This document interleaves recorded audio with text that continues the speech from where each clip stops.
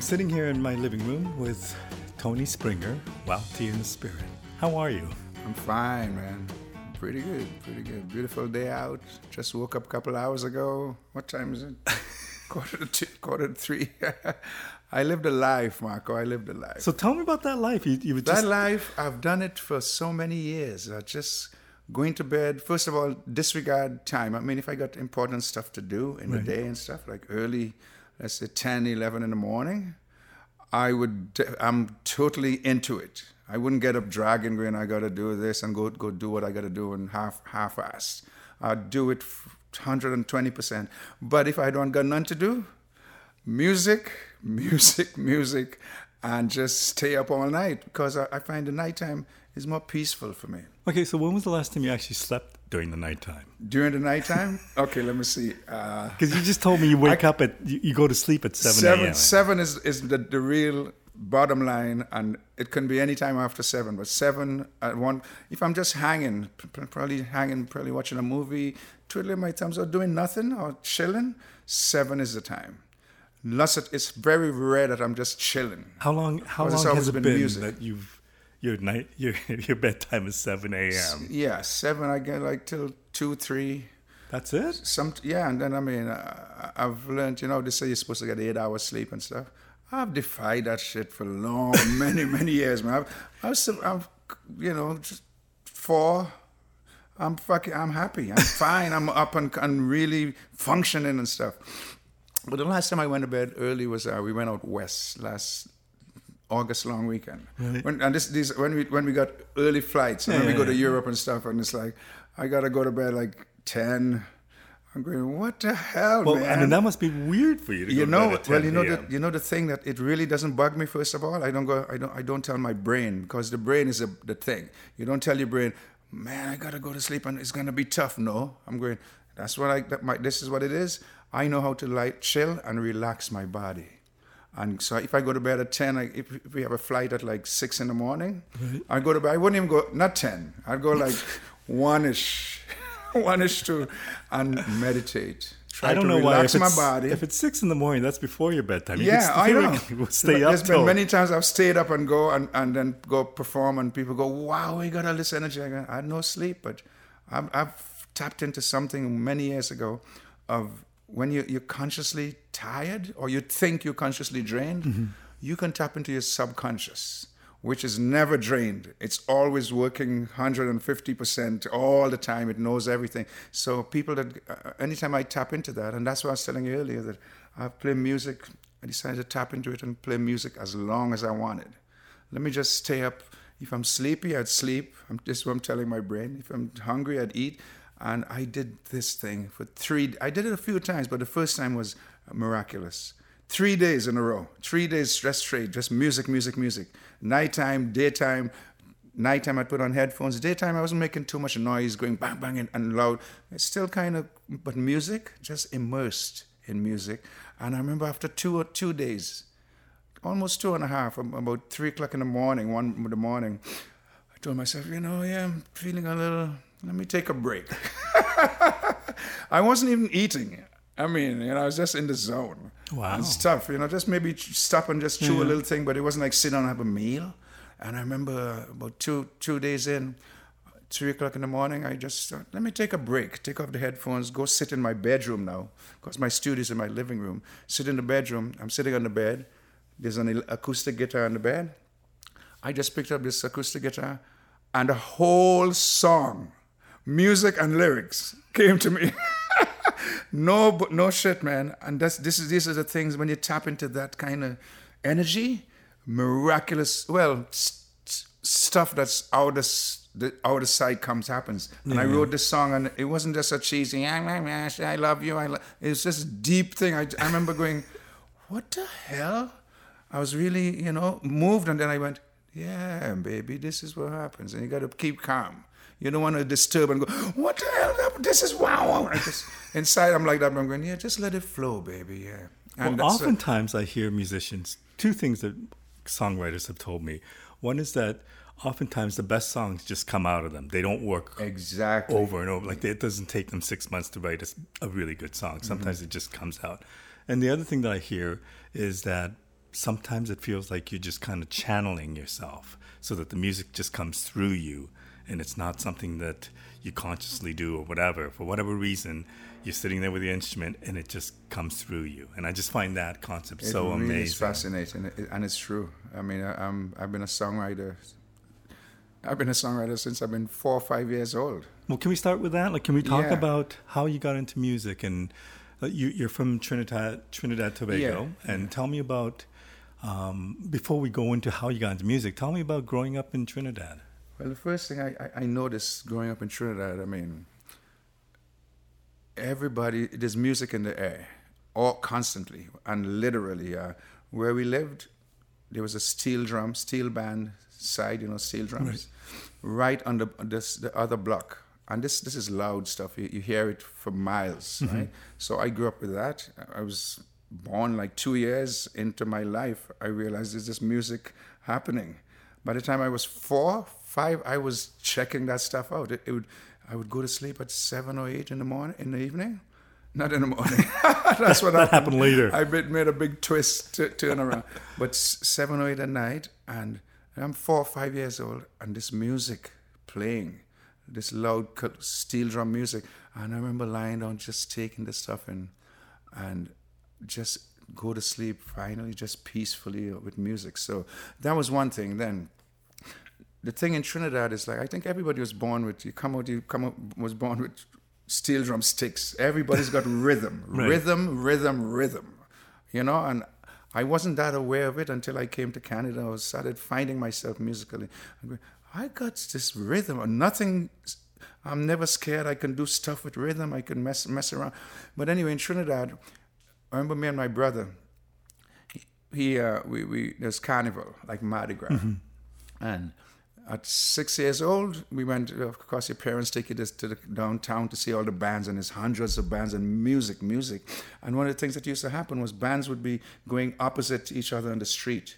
But these bands are like 200 strong and musicians, Right. and then 400 or 500 people dancing with the bands, right? And one of the things that used to happen was the bands would go up, going against each other, and when the rhythm sections reach parallel to each other, the bands would stop because they're constantly moving, right? And you're dancing, the bands would stop, and this rhythm section would try to throw this other one off because they're playing different songs, right? And playing different rhythms, and you got to concentrate because all you're hearing is you're playing your stuff, but you're hearing their stuff, and they're trying to drown you out. And sometimes the other band might get a little weak and break down and stop, and then all the spectators go, ah! So I remember the first time me and my brother witnessed that. We went home that night, and we were playing. I was going, you're a band and I'm a band, and we and making up songs, and then trying to drown out each other, and that was a little test of rhythm with us, as kids. Kids growing up, you run, you play, you fight, play and stuff. That was a thing we used to do all the time. Just make up a song and be a band, and boom, boom, boom, boom, boom, boom, boom, boom, boom, boom, boom, boom, boom, and don't get thrown off.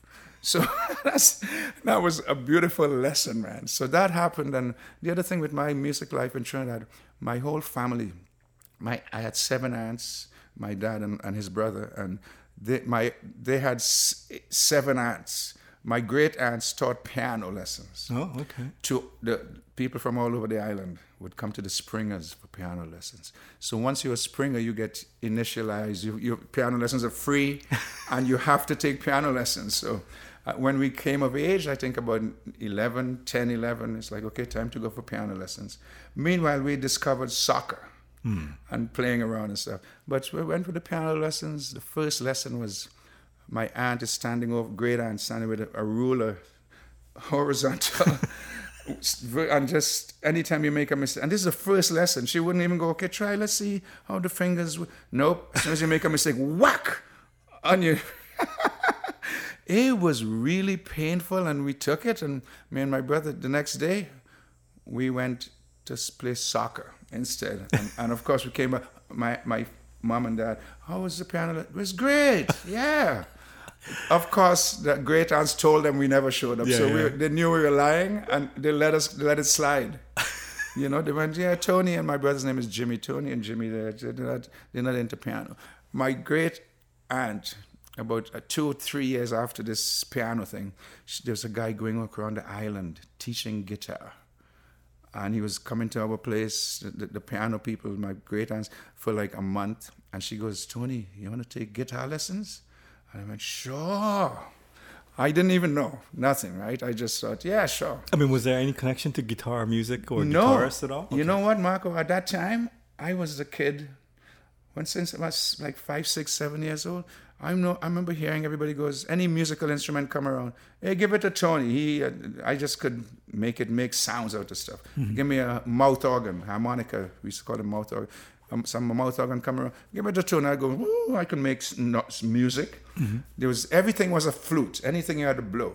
Later I realized it was a recorder. Somebody had a recorder. They go, hey, he's got a flute. Give it to Tony. I started playing the flute, and everybody used to go, wow. So the first string instrument I played was cuatro, ukulele. Oh, okay. Because we're so close to Venezuela, they call it cuatro. It's got 4 strings. Uno, dos, tres, cuatro, right? So I got a cuatro and went, hey, I can play this stuff. So by the time I went to the guitar lesson, my dad's friend lent me a guitar. And this guitar was just, now that I look back, the action was about an inch high.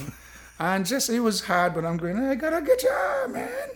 So I go for the guitar lesson. The first guitar lesson is like 10 people in the class. And the teacher is going, okay, I'm going to show you guys open C. And he showed ding, ding, ding, G and D, I think, these 3 chords. And I went, oh. First of all, I figured out the cuatro. And I went, the open C is just an extension. You just use the other finger and you make this big chord. So that was the first lesson. I went home that night. This was a Monday. The next lesson was Wednesday. Monday night I went home and I found C, not just open, all over the guitar. And sometimes with three strings and just boom, boom, boom, boom, boom, boom, boom, boom, octave up, all over the guitar. And they went, wow. So I'm blowing my mind already. Like, I can't wait to go back to the other class. And I went to the other class and he goes, okay, class, play that open C. And everybody's like, I'm on the back of the class going, what position you want it, man? This one? I started playing all over the neck of the guitar. So were you attracted to the guitar immediately? Yeah, after that happened, Marco, I just figured out a new phase in my life that I can analyze. Everything's right there on the fretboard. You just got to figure out your fingering and remember it and practice it.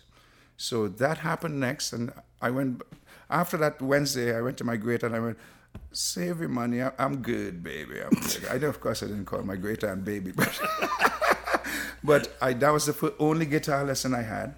And from then I decided to just practice and figure out stuff. I figured out stuff on my own. Okay, so figuring out stuff on your own, like musically, what would you have been listening to that you would have wanted to figure out? Well, first of all, as I said, there's music in there. There's lots of calypso music.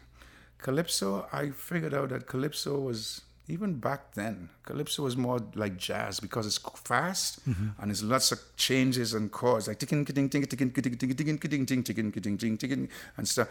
And I was just really good at figuring this stuff out quickly. But to do it quickly, you have to do it slowly. You can't just get in and go. I remember, so I figured out everything was slow, and then get accustomed to it and speed it up. And then when I get older, I started hearing reggae music, and I thought reggae was all boom, boom, boom, boom, boom, boom, boom, boom, boom, boom, boom. They ain't going anywhere from there. I used to go, wow, these guys are just in the pocket, man. So I kind of checked that out and thought, I'm too lazy to remember all this shit, man, like chords and a whole bunch of shit. But I can do it. I did it for a while, and then I heard first time in my life I heard a blues song. We had a party, a Springer's party, and I was now we were older, we were teenagers, and we had this, and the DJ played this song. I went, what the hell is that stuff? He goes, that's blues, man. It was Eric Burden singing a song called Tobacco Road. Oh, okay. Remember? And it's not 12-bar blues, but it was ding, ding, ding, ding, ding, dang, dang. And I never, everything I saw was like funky, Sly and the Family, James Brown and stuff. But I heard this sound. I went, what? He goes, that's the blues, man. So I kind of started, that was the only time I ever heard a blues song till I came to Canada. But when I heard it made an impression, man, it's kind of like reggae, man. It's slow and laid back, right? So I got the best of both worlds with that. I started going calypso. I'm really good and quick at moving with chords. So that's how I got into all that different diversity. Then I joined a couple. Then actually, I decided I started arranging for a steel band. I was like 16. I was like everybody that arranged for a steel band, they're like 40, 50 and experience. I just started playing guitar and I went, I can do this, man. I started arranging for a steel band. Okay, so at this point you're 16, you're arranging steel band music. Yeah. What did music mean to you? Oh, it meant I was basking in it. Arranging for this band, music is in my head all the time. I'm thinking, what can I do? And it was just constantly there. I'm eating, I'm thinking music. I'm walking, anywhere I go, it's just this music and what I wanted to do. But I've been like that since I was like 8 years old. My dad used to come pick me up at school, and he'd go out to his buddy's friend's place for like 2 hours and they'd drink. Sometimes he had different, and every day was different friends. He had friends who had fishes are like aquariums. And when he had guys with fishes, I'd go and check the fish out while they're drinking, right? Mm-hmm. And go check the fish, and then I became a fishmonger too because I got fish from these friends, and I had a big ponds outside. People would come buy fish, and then he had other friends that I went, there's nothing in the house. They're just drinking. I would stay in the car for 2 hours and make up songs in my head. Just sing. That's how I'd pass the time. Just going, and I can't wait to go home with my guitar now and just try stuff out. So I was always music. It's even today. It's still in my head. I can make up stuff just like that. Now, are you thinking that music would be your future at this point, or are you not even thinking? You know what? That's the weird thing. I've never considered it a career, because Trinidad is like not really.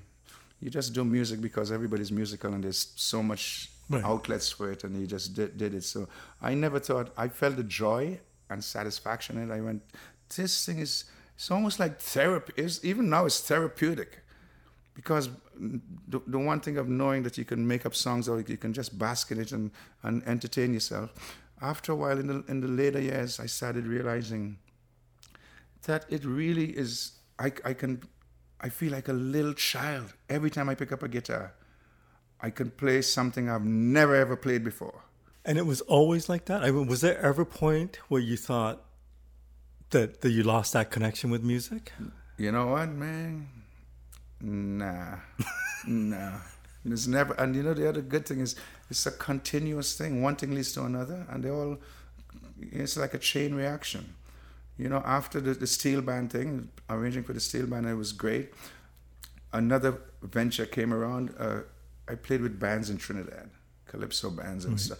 Then my dad died, and we had this house. He left us, me and my brother, with this house, and we got equipment. My brother was into soccer at the time. I got musical equipment, and this was I had friends come over, musicians and non-musicians, and we just jammed from 10 in the morning till 10 at night. No songs. We just come and just start playing. Somebody starts something, and once again, are we still talking calypso music and reggae, or nope, are we talking?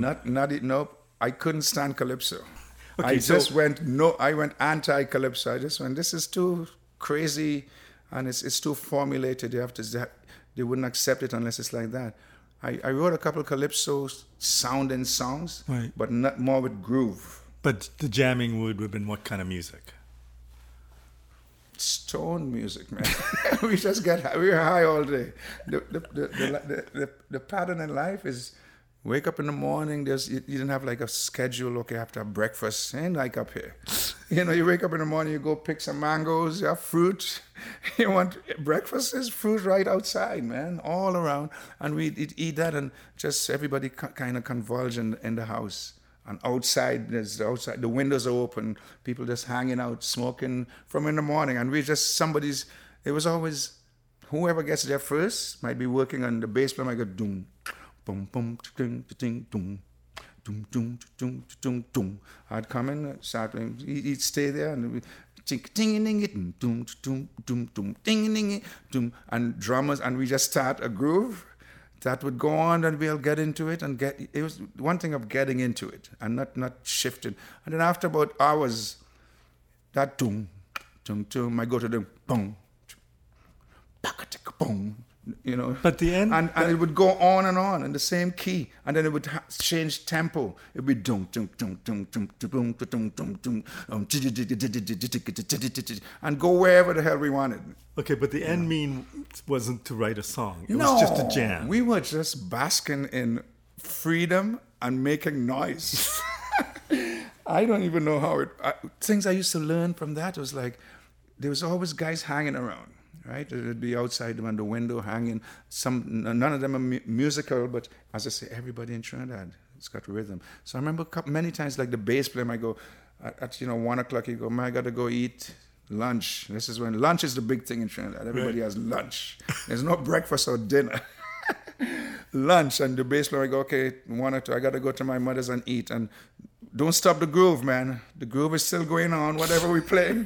And I'd go, hey, and he'd tell somebody who's hanging, hey, just come hold the bass for me. Somebody who never played bass. I used to be amazed at what I used to see, because music, I was the one going really more aware of all the things. Everybody else was just there doing what they do. I was kind of learning and growing and stuff. And somebody would come and hold the bass, never played bass in their life. How did you find your way to Canada? Well, what happened, then I started getting really intellectual and told myself, I want to study music. Because I realized I had something special that was just driving me to learn and grow. So I I sent application forms to the Royal Conservatory of Music to come. And this is when I was doing the steel, actually within that period. And I was playing with some other bands. And every time they replied, and I had to like fill out the forms and maybe come to Canada for I don't know how long, be a student, something really musically and monetary would happen. And I'd go, you know what? I'm going to stay here and make money in Trinidad. It happened twice. The third time I did the same thing. The second time I applied, and then they replied, and it was happening. And I went, no, I'm going to stay and have this other adventure. The third time, Marco, it happened. And this time I went, let me just go. Because the same thing was happening. I'm getting in all these really gigs and stuff is good back home, making money and stuff as a kid. And I thought, let me just go. I went to Canada for 3 weeks, and the plan was go and check the thing. I really wasn't going to I didn't come for the Royal Conservatory. I thought, let me go talk to somebody and see. So I came up here for 3 weeks, and I never went. I ended up hooking up with these West Indian bands playing funk and stuff in these clubs. This was like in the early 80s. Right? And so you came here because of the possibility of the Royal Conservatory. Going to the Royal Conservatory. But you had no other connections to Toronto. No family connection. here. No, I had a family friend who lived here, okay. And she said he can come and stay here for the 3 weeks if he wants, and it's just and if he wants to go, I'd take him to the Royal Conservatory and he can talk to people and get application forms But that never happened. I said I went the other way and hooked up with these musicians, crazy ass musicians who went, let's go to this bar. And I went to bars and I'm seeing live music, because back home you don't see live music on a regular basis. And beyond that, what impressions did you have of Toronto? Like, what was that like to leave the islands and come here for the first time? Well, this is the thing. I had lots of friends. Everybody wanted to go to the States. And back then it was easy, of course, but you had visa and you had family and it was a whole process. But had you left the islands at all? Never. Okay, so this is your first I've time been to Venezuela and Guyana. Okay. Right? Which is just stone throw from Trinidad. Right. But I came up here and it was easier to come to Canada. You have somebody would accept you, a visa, nothing. So I thought, let me just come up and check it out. Funk music. I remember the 3 weeks I was here, writing, my friends going, I went to this bar and the musicians, when they take a break, they just go sit with women, and next thing they're going home with the babes. I'm going, this is great. I had stories to tell. So this is the big thing. After 3 weeks, I had to go back home, but I wanted to stay. And I had a cousin-in-law who was up here, and he goes, yeah, but you're on a chartered flight, but I have a visa, MasterCard visa or something. And he goes, if you take this card and buy a plane ticket for 2 months down the line, or 3 months, they would give you and go to immigration, try to get extension, and then I can reimburse. I can get my money back from the card, and you're in the country for 3 months and see what happens. So I went, hey man, I'd try that. So I did this, Marco. Hey, check this out. They granted me 3 months extension. So I went back to the woman I'm staying at and go, Claudette, I'm so happy. Yeah. I got 3 months. She goes, well, where are you going to stay?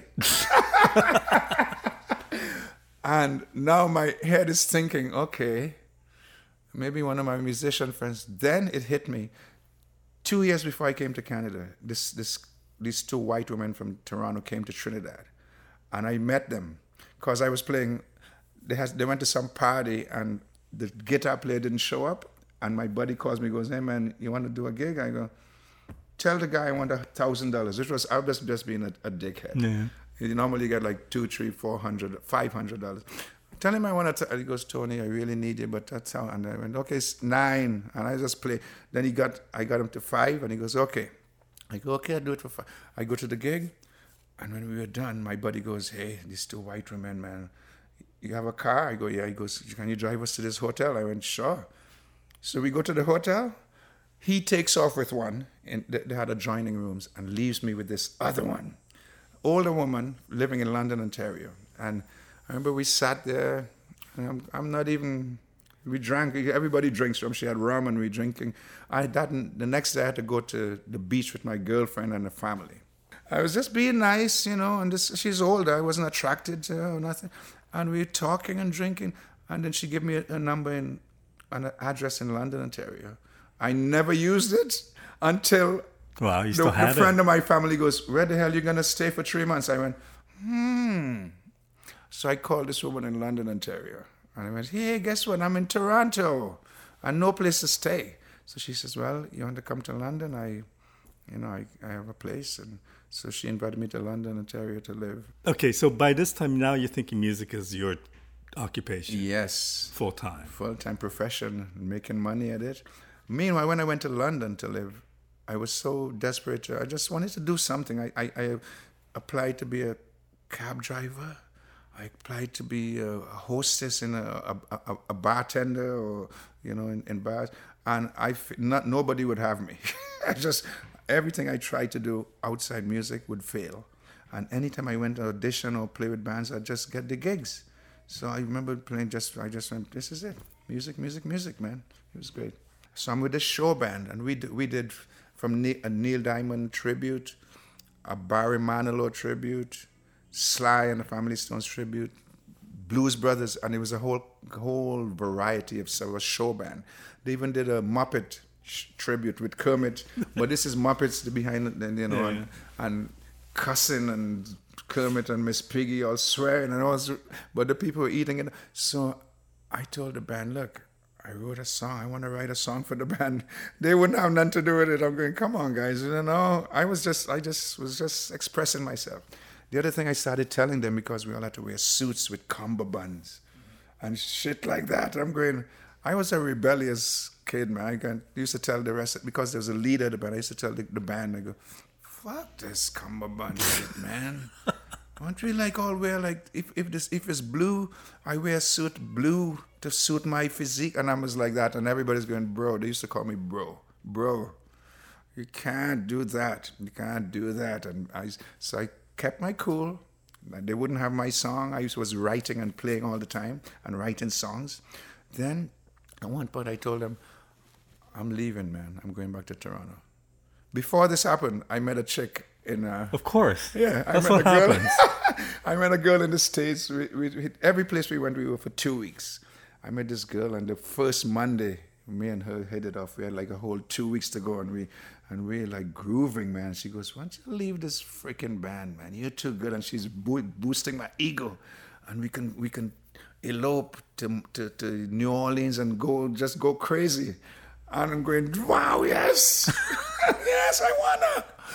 It was just youthful vigor and ignorance, but just adventure. So I didn't tell the band nothing. I'm just gonna leave because I feel stifled here. So the Sunday, we played Saturday night, and Sunday she goes, I'm coming to the hotel at 10 o'clock in the morning, and we just take off. I got all my shit packed, man. I'm there waiting, 10 o'clock. And she didn't show up. I went, oh, maybe 11. 11, no show. By 4 in the afternoon, I'm going, I'm going, what the hell?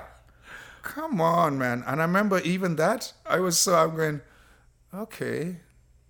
She messed with my head. I wrote a song that day. A song about that whole incident. we do a new version of it now. Musical. It's called Why. Why Did You Lie? Right? Why did you lie? And all this stuff, right? I decided to write a song about it. I stayed with the band, but I'm still have thoughts of leaving. Then I went, months later, I went, guys, I'm going to Toronto. I want to form my own band. And oh boy, I got shit from them. They go, you can't do that, man. You know, it's going to be tough. The more I get tough, I'm going to endure. So Can I ask you what year this would have been? This was like 83, 84. Okay. Right, so I came to Toronto. And I lived at the Hotel Isabella, $15 a week. I don't care, man. So these people would have me. And is the jams going on at the Isabella? there was jams there, yeah. This is the other thing, you know, Danny Marks. Yeah. He was like, now I'm at the Isabella going on, wow, I'm listening to blues. Mm-hmm. I never heard the blues really in my life, like especially played live. So I used to go down there with my guitar, and Danny would come, hey son, you play the blues? I go, yeah. Oh yeah, okay. And he would never have me up. It never fazed me. I'm just sitting down going, I'm stealing all this guy's stuff. I'm going, this stuff is only 3 chords and you got to repeat the thing. She left me this morning for the cows on the farm. I said she left me this morning for the cow. And then they put something that rhymes with it. So I used to go to my room and write these blues songs. Come down the next Sunday and Danny, hey son, you play the blues. I go, yeah. And still same old. After about 4 Sundays in a row, because I'm going home and practicing, and I got confident. I'm going, I couldn't do this, man. So he comes. I used to go, why is this guy asking me? He sees me here all the time, but I guess whatever. And he comes and he goes, hey, son, you play the blues? I stood up and I was born with the blues, man. I think I scared him. He got me up right away. So now I'm on stage playing the blues for the first time in my life, and people are going and dancing and laughing and jumping and stuff in front of me. Your blues thing is like based, other than the track that you heard with Eric Burden, mm-hmm. It comes from watching jams at the Isabella. Like it's not like you're listening to Albert King or B.B. King or anything. Son House, Muddy Waters, none of that stuff. Wow. None of the original guys. I just got it from Danny Marks. Yes. Danny Marks taught me the blues, man. Isn't that funny? So I went up and played, and Danny I still love him, but I remember playing and people are going, bam, bam, bam, and he just comes up and holds my guitar in the middle of my set and stops me. I go, okay, that's enough. And got me off the stage. I don't know why. But I got my fill, and that kind of... Then I started, I'm in Toronto now, I'm going to jams and all my buddies play, and there was this thing in the 80s called the Canadian Black Music Awards. Mm-hmm. Ever heard of it? No. You ever heard of David Bandeth? Yes. Right. He was a guitar player. Somebody told me, hey, there's this thing called the Canadian Black Music Awards. And they had a poll, and all my friends nominated me as best guitarist. There's me, David Bender. They go, this white guy named David Bender, he's been winning it for the last 4 or 5 years, and we want to nominate you. So they told me, go to this bar, Cutty's Hideaway, and see, and I ended up winning.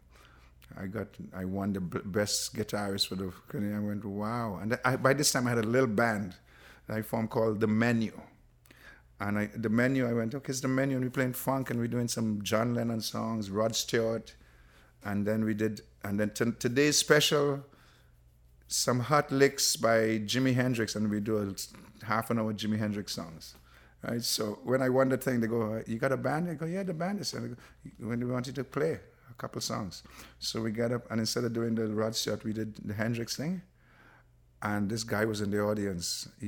Had an agency, and he goes, man, this was the time when tribute bands was all over the city, right, and the country. And he goes, we need a Jimi Hendrix thing. So he goes, learn 2 hours of Jimi Hendrix, and I guarantee you $5,000 a week. And I'm going, $5,000 a week. Marco, first of all, back in Trinidad, when I told you I heard the blues, Jimi Hendrix was non-existent. Except one time a buddy of mine came with an album and go, man, you gotta check this dude out. His name is Jimi. I took it home and I wanted to kill the guy. I mean, this is bullshit, man. It's loud, out of tune. It was Monterey Pop Festival. Right. And Otis Redding was on the other side.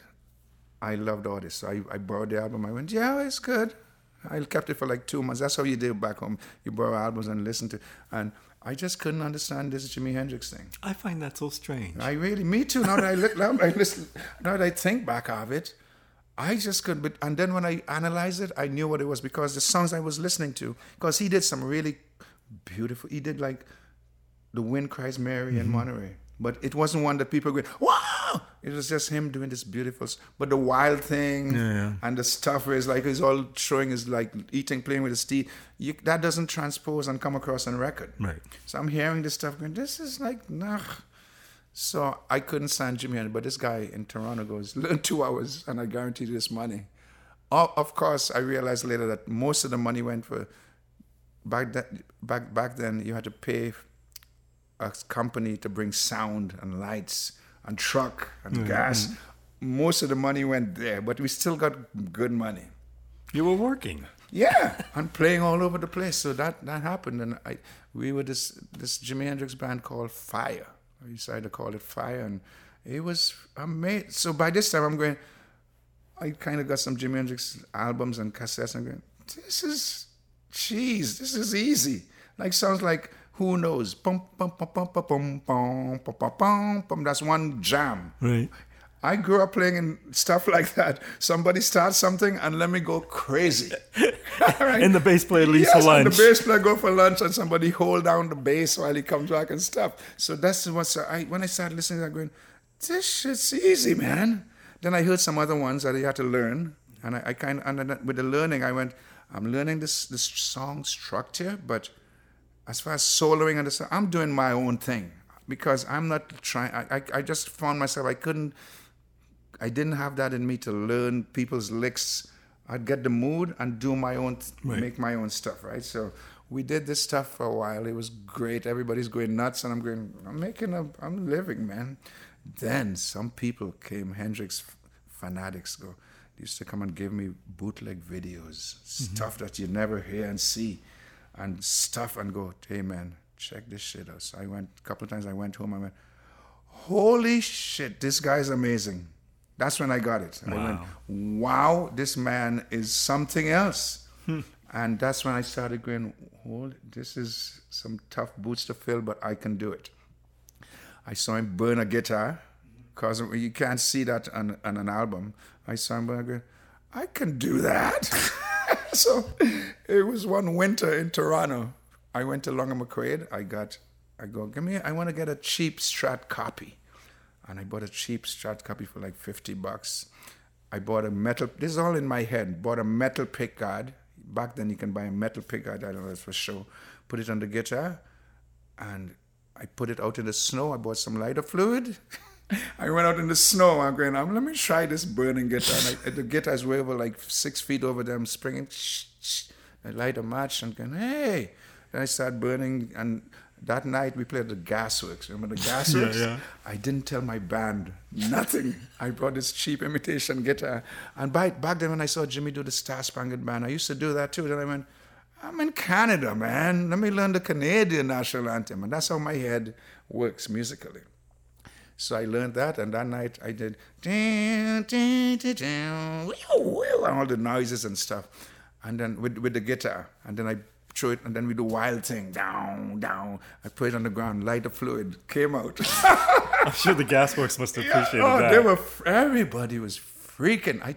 We just did a gig last week at the Rock Pile, and I saw this cat there, and he's going, man, I saw you at the Gasworks, the best show I saw. You burned the guitar. And I'm going, oh. So yeah, that was my thing. Okay, Canadian so national anthem and was that guitars. ever a disadvantage to now, to have established yourself somewhat as a Hendrix clone, Yeah. and then you're trying to get your own band up and running? Yep, it happened it was almost just only 2 years into it, I just decided, man, because some other people would come up to me and go, everybody's going, wow, man, you're Jimmy's son, and blah, blah, blah. I'm going, okay, all right.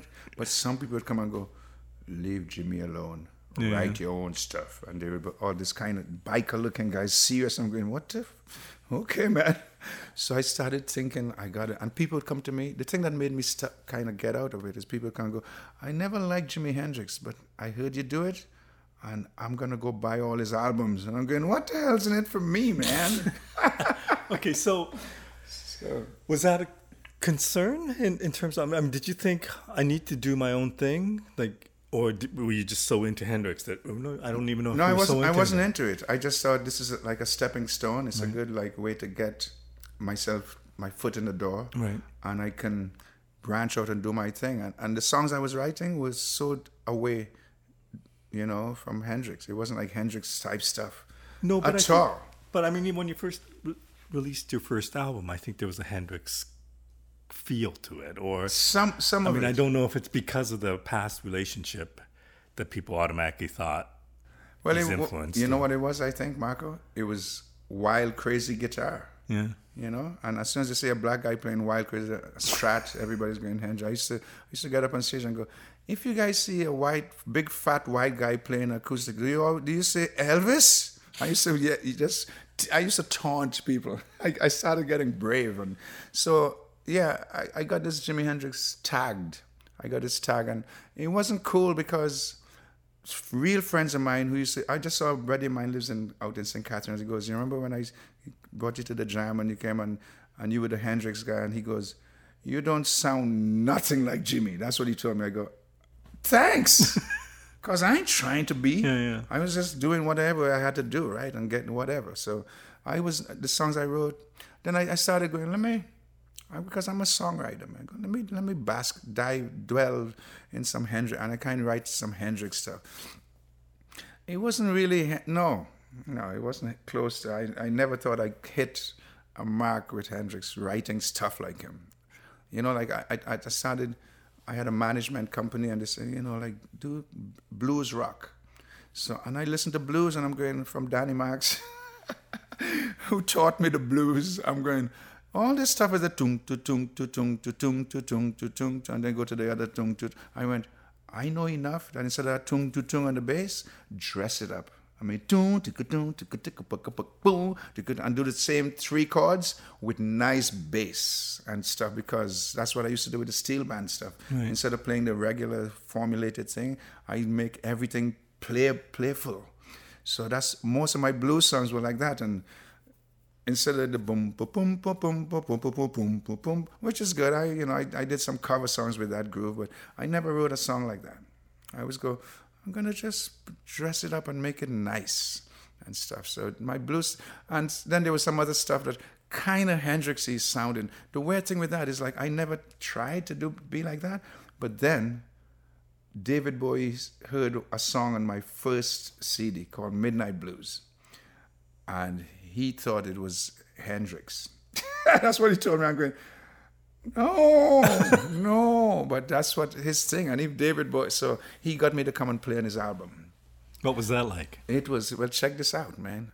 The day we were supposed to go to the Diamond Club and do a video rehearsal for the next day.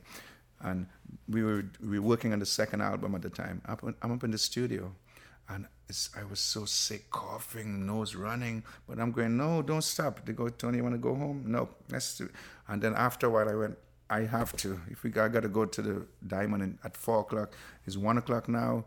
I'm dying here, guys. So I went home. I'm driving home, coughing, and 2 words came to my mind: strange, modern. I'm sick. I'm still writing songs in my head. I'm going, this is cool, strange. This is powerful. What can I write? So I'm coming home with, this sounds like something David Bowie would say. Strange, modern, with his big voice. So I went home, went to bed for like 2 hours thinking, strange, modern, man. David Bowie kind of influenced.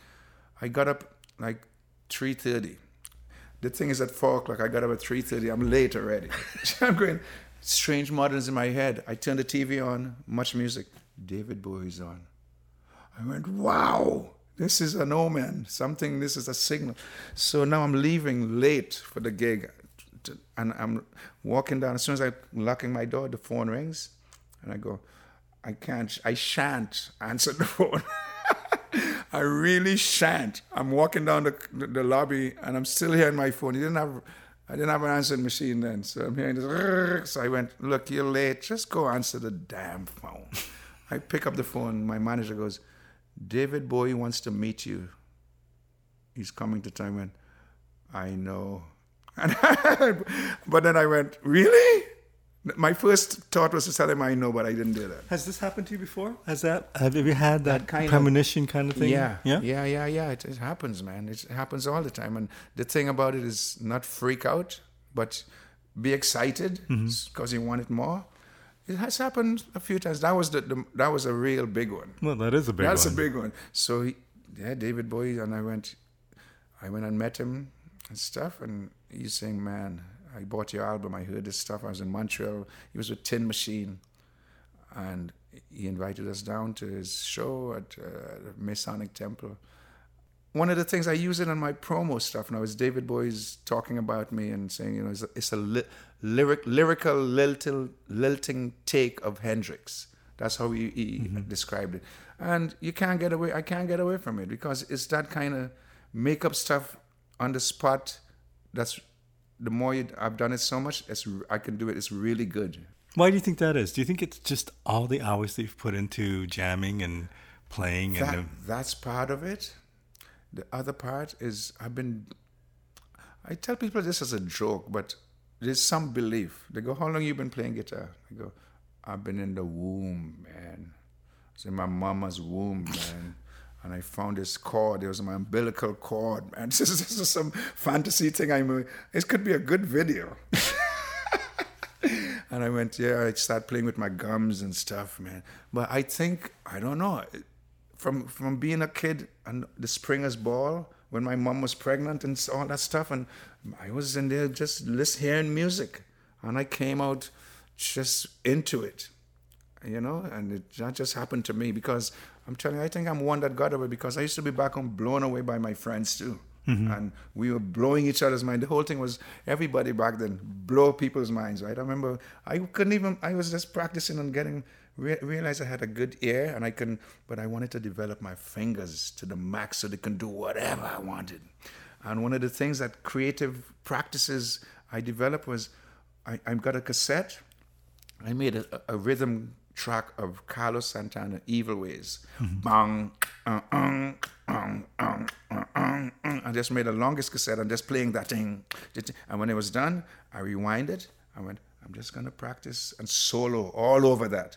This is after the music and the house with music. This is just me alone. I was doing other things. And I would just practice and do stuff. And then at one point I went, my little finger. I play with this band, Friends, that I told you there was this Afro-Caribbean band. The drummer played with Harry Belafonte, George Benson. Wow. I know I'm playing with these guys. And he goes, hey, you good, man, but you never use a little finger. I go, who the hell uses a little finger? He goes, this guy named George Benson? He uses all his fingers. And I went, really? So this Evil Ways, I decided, put a rubber band on my first two fingers, and they're out. And all I'm doing for like 4 hours is playing with my ring finger and my little finger, just to get them developed. And I would do that. And not playing anything crazy, just I want them to play and get them disciplined, whatever I want them to play, and go ting, ting, ting, ting, ting, ting, ting, ting, ting, ting, and just play stuff. And I did that for a long time. And then sometimes after I take the rubber bands off of theirs, I can see them, they're like almost like they're singing reunited and they're happy, and I'm playing with all my fingers. I used to be amusing myself with this stuff. Look at how these freaking things are just going. Oh, so I was just a musical kind of cat like that. So Midnight Blues did very well for you, did it not? Like that first album, I mean, it came out with a bang and it got some attention. Yeah. And then did really well. Yeah. So I mean, it was a time when things were happening. That was amazing. Then the second album too was even better, I thought. The first one with Midnight Blues, Love Crazy was the name of it. It was raw. By the second one, we decided to get a little more mature. The first one was more playful, really more playful, and just like that. The second one was really good songs, really good sound, well produced. Then they wanted me to do. I was at Warner, and they wanted me to do like it was a 3-song contract, and 3-album contract. Yeah, 3 albums. And the third album, I wanted to get a different producer because I was working with Arnold Lanni from Frozen Ghosts and all that stuff. And he was good, but he was like just too like a mean school teacher. I wanted to venture out and and they wouldn't. My management, they were all working together. It was like a whole parasol. Arnold Lanni's studio, my management. One of the guys was his brother, and everything is with. And I went, guys, we're doing 3rd album, but I met this producer named Terry Brown, and this guy make me feel. I'm in the studio. I felt like $1 million. How this guy make me. I want to do an album with him, and they go, no, you can't. It's got to be with Arnold. I go, come on, guys. And they so was Terry also? Had he? I presume he had done the Rush albums by this time. He was an established name, right? I met Terry working with. You remember Kenny McLean? No. He used to play with Platinum Blonde. He was a friend of ours. Unfortunately, passed away a few years ago. But he did an album and Terry. We had me play guitar on some of the songs. Terry Brown was the guy who produced it. And boy, this guy, I'm in the studio and this guy's wow, and he's dancing and Tony, do that again. That's great. And I just felt, electrified. And that's what you want because the albums I did with Arnold, oh my God, it was stressful, real stressful. But I came up I just went to the plate and go, is this how it's supposed to be? Somebody over your back going, fuck, that's just the worst thing I've ever heard. Do it again. And then the hours and hours and hours and hours of drilling and then go, okay, play it with some feeling now. And meanwhile going, fuck you, man. That was my first reaction. But I went, I can do that. Don't worry. I had this drummer who was a tough guy. He made him cry. The drummer, the drummer cried. The bass player was pissed off at him. Me, I was pissed. I mean, it came to a point. There was a song on the first album called Shut Down. When I wrote the song, I remember I was sitting home. I'm always sitting home. When I came to Canada, my thing was sit with the TV on mute and just practicing. If I see something interesting, on mute. And I'm watching Pee Wee Herman, Pee Wee's Player's Adventure. And there's this beautiful girl, and I'm playing my guitar. I'm going, and he's running through the jungle. I went, what is going on here? And she's running, and he's running through the jungle. Gina. So I went, that's cool, Gina. I started writing a song. Gina, have you seen her?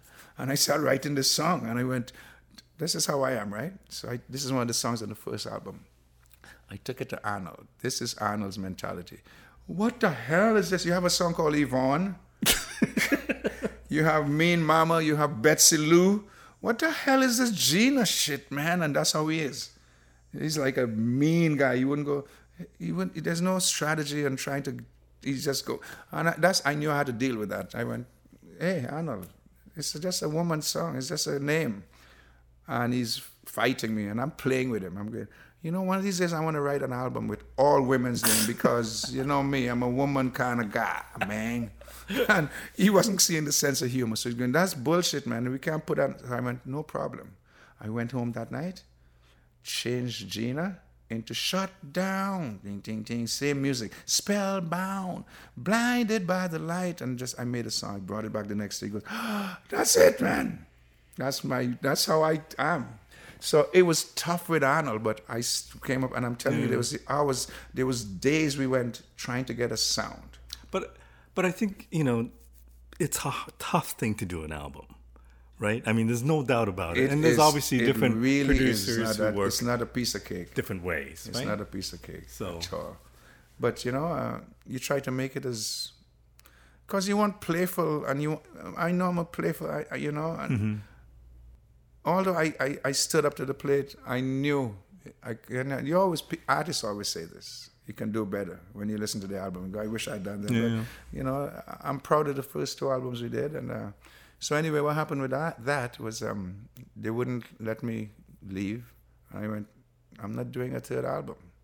and we got out of the Warner contract stuff, and that happened. So now I'm kind of on my own, moseying around, Wild Teas, frazzled to a point, but it ain't keeping me down. Because what do you mean frazzled to a point? Well, we still had gigs as Wild Tea and the Spirit, but Right.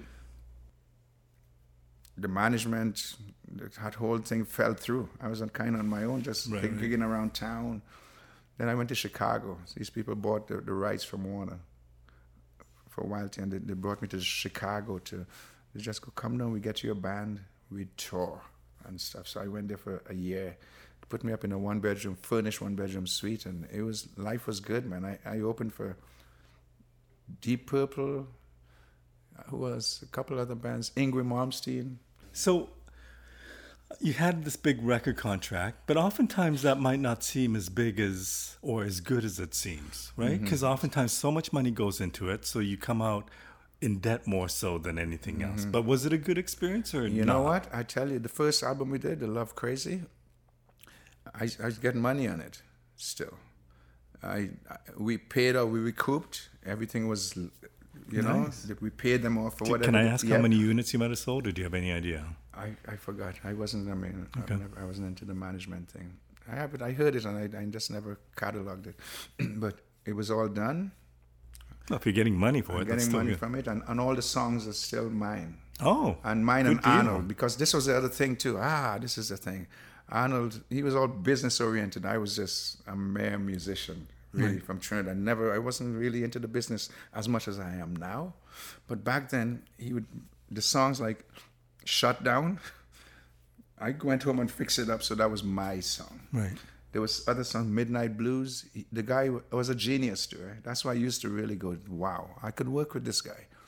He put some stuff in, and then after that album, we went and reassessed it and honestly went, okay, yeah, you put 15% in, yeah, and I get the 85, and then we did, then some songs he would go, this is how he is. This guy, what's this jazz shit, man? It wasn't even. It was a bluesy song called "Two of a Kind." Bum bum bum bum bum bum bum bum. That kind of groove. Yeah. He's going, what is this jazz shit, man? It's supposed to be like, oh, let's tell me. So he went, I don't want to have nothing to do with that. That's how this guy is. So that song, I got all the rights for it, which is good, 100% me. By the second album, he wouldn't even talk to me like a friend. He go, just tell his management to tell me, Arnold says he's not touching anything unless everything's 50-50. Wow. I'm going, okay, then, no problem. I want to get by, man. So we did that. Then the next thing, and it was just too much hassle. So the second album, we're still owing some monies. And the songs, they have the publishing and stuff. I don't have any rights for that stuff. Wow. Yeah. The first one I got published and all the stuff for the others. So how does that make you feel about the record industry? It's a drag that is like that. But if musicians get knowledgeable and learn the ropes, everything would be easier, because they always pull the wool over musicians' heads and go, we can make you this, and they dramatize, and you think you're going to be this star and stuff. Meanwhile, they're sucking the blood out of you. Well, I think that the thing that most people don't realize is there's so many different layers. I mean, you have to learn how to play the guitar. You got to be able to write the songs. You got to be able to sing. You got to be able to play live. And then you got to know the business. And then you have to know how to book yourself. And It's a whole bunch of stuff. But it's doable. That's It's the whole thing. Because doable. lots of people go, well, because the thing that makes it seem undoable is that when management types come in, they think, this is our thing. We can do this. You don't have to worry. You do that other thing, those other things, all the good things that you do, and we can do our thing. And the drag is with that now. Then you sign a contract because they talk you into shit, and then they get 20% or whatever the hell you make, and then they get your record deal for $200,000, whatever, and they get 20% of that. Off the top, that's theirs. You got to recoup. Well, you got to go and work your ass off to get back the money, and then start getting some sales and stuff. So that management thing, when I saw that happen, I went, this is a ripoff. But if you get good management, and I think that's good the key, management, right? you're really laughing. Yeah. remember when I was in the States with this, and America is, when I was there, like the company that brought me down, they went, "What? You want to get a management company?" I went, "Yeah, I want a manager." And they go, "Who do you have in mind?" I remember seeing this show of The Police and Stuart Copeland's brother, his name is Miles. Yeah. I saw this guy and went, "What the hell? That is a great, that guy." They show him on the phone going, "Hey," he's standing up for his band, and he's like, and I told them, "That's the guy I want to manage." These guys were connected. They got a hold of him. We almost got him, but he was going, "My plate's full and I'm taking a little break from this stuff." And that was my intention, to go big or go home. Well, I just think there's this thing of bands who really make it have to have good management. There's no doubt about it. It's true. And you can't go to a certain level without decent representation. And then, but getting to that level is very difficult. It's so true. it's true. Well, the state I'm at now, it's like we've been doing all right. I ain't chasing no thing, but management, I've been managing myself, me and my bass player, because we had to. And all other managers, we just didn't get a good feeling. right. And we decided to book ourselves. We've been going to Europe for the last 10 years. We like big time over there. Right. And doing good. And we tour Canada and stuff. And that's okay. I'm still writing. And I mean, my writing is becoming even so much better. Today I got up and I had this vision of this song. This is one of the things I learned from Arnold. Take one of my songs and turn it around. And suddenly I'm going, that ain't even my song. But when you write a song, sometimes you get in a box, and it's hard to see outside. And I learned today. I got up and I went, "What is this? I'm going to do an album, and call it a lesson in arranging or production, and show them, because I have songs that are the same song, this and the other side of the same. It's a whole different song, and that's a good thing to teach." Sure. Musicians or the world or people who want to learn and go, you can actually change the whole thing, because that's a venture. I also have a venture when I worked with you guys with the acoustic thing to do an acoustic album. So I got my hands in a few different things to just get by, see what happens. I still got making it on my mind. I haven't given up. What's making it though? How do you measure well, that? to me, I've made it. Right. To me, I'm happy. I'm making money. I ain't no millionaire, but I was never. I grew up with this stuff. I was like, okay, by the time I'm 20, I gotta play this CN and all. I know I've met people. I used to do jams around the city. I used to look at guys and go, why? It's good to have dreams and stuff, but come on. Guys used to go, by the time, if I haven't played Maple Leaf Garden by the time I'm 22, I'm done. And I'll go, oh. So they come to my jam and go, how old? I go, like 30. They go, oh. I'm trying to make me feel bad. I'm going, I am not like that. So for me, I've made it in my life as a point. I'm happy. I'm healthy. Life's good. I'm doing what I want to do. And have been for a long time. Yeah. Which it's is been pretty a while. amazing. I mean, yeah. So, but I'm still chasing. I wouldn't say chasing, but I'm still constantly writing and evolving and looking for opportunities. Right. That's the main thing, looking for opportunities. And I'm still, if some good management comes around, that I'm happy. I'm still open for somebody to do that thing. It'd be really cool. You're still very positive. Very, very positive. I mean, it sounds like you're writing all the time. Yeah. Like this, I need to wrap this up, but is there, do you ever feel like, not that you're limited because of Wild T or because of the Hendrix thing and whatever, but do you ever feel like there's so much more to what you do as a player that you can't really show all that off because you can only release so many records or whatever? Is that ever a limitation? I mean, yeah, it really is. It's a drag, man. I've thought about that because, as I say, like you say, I'm writing all the time.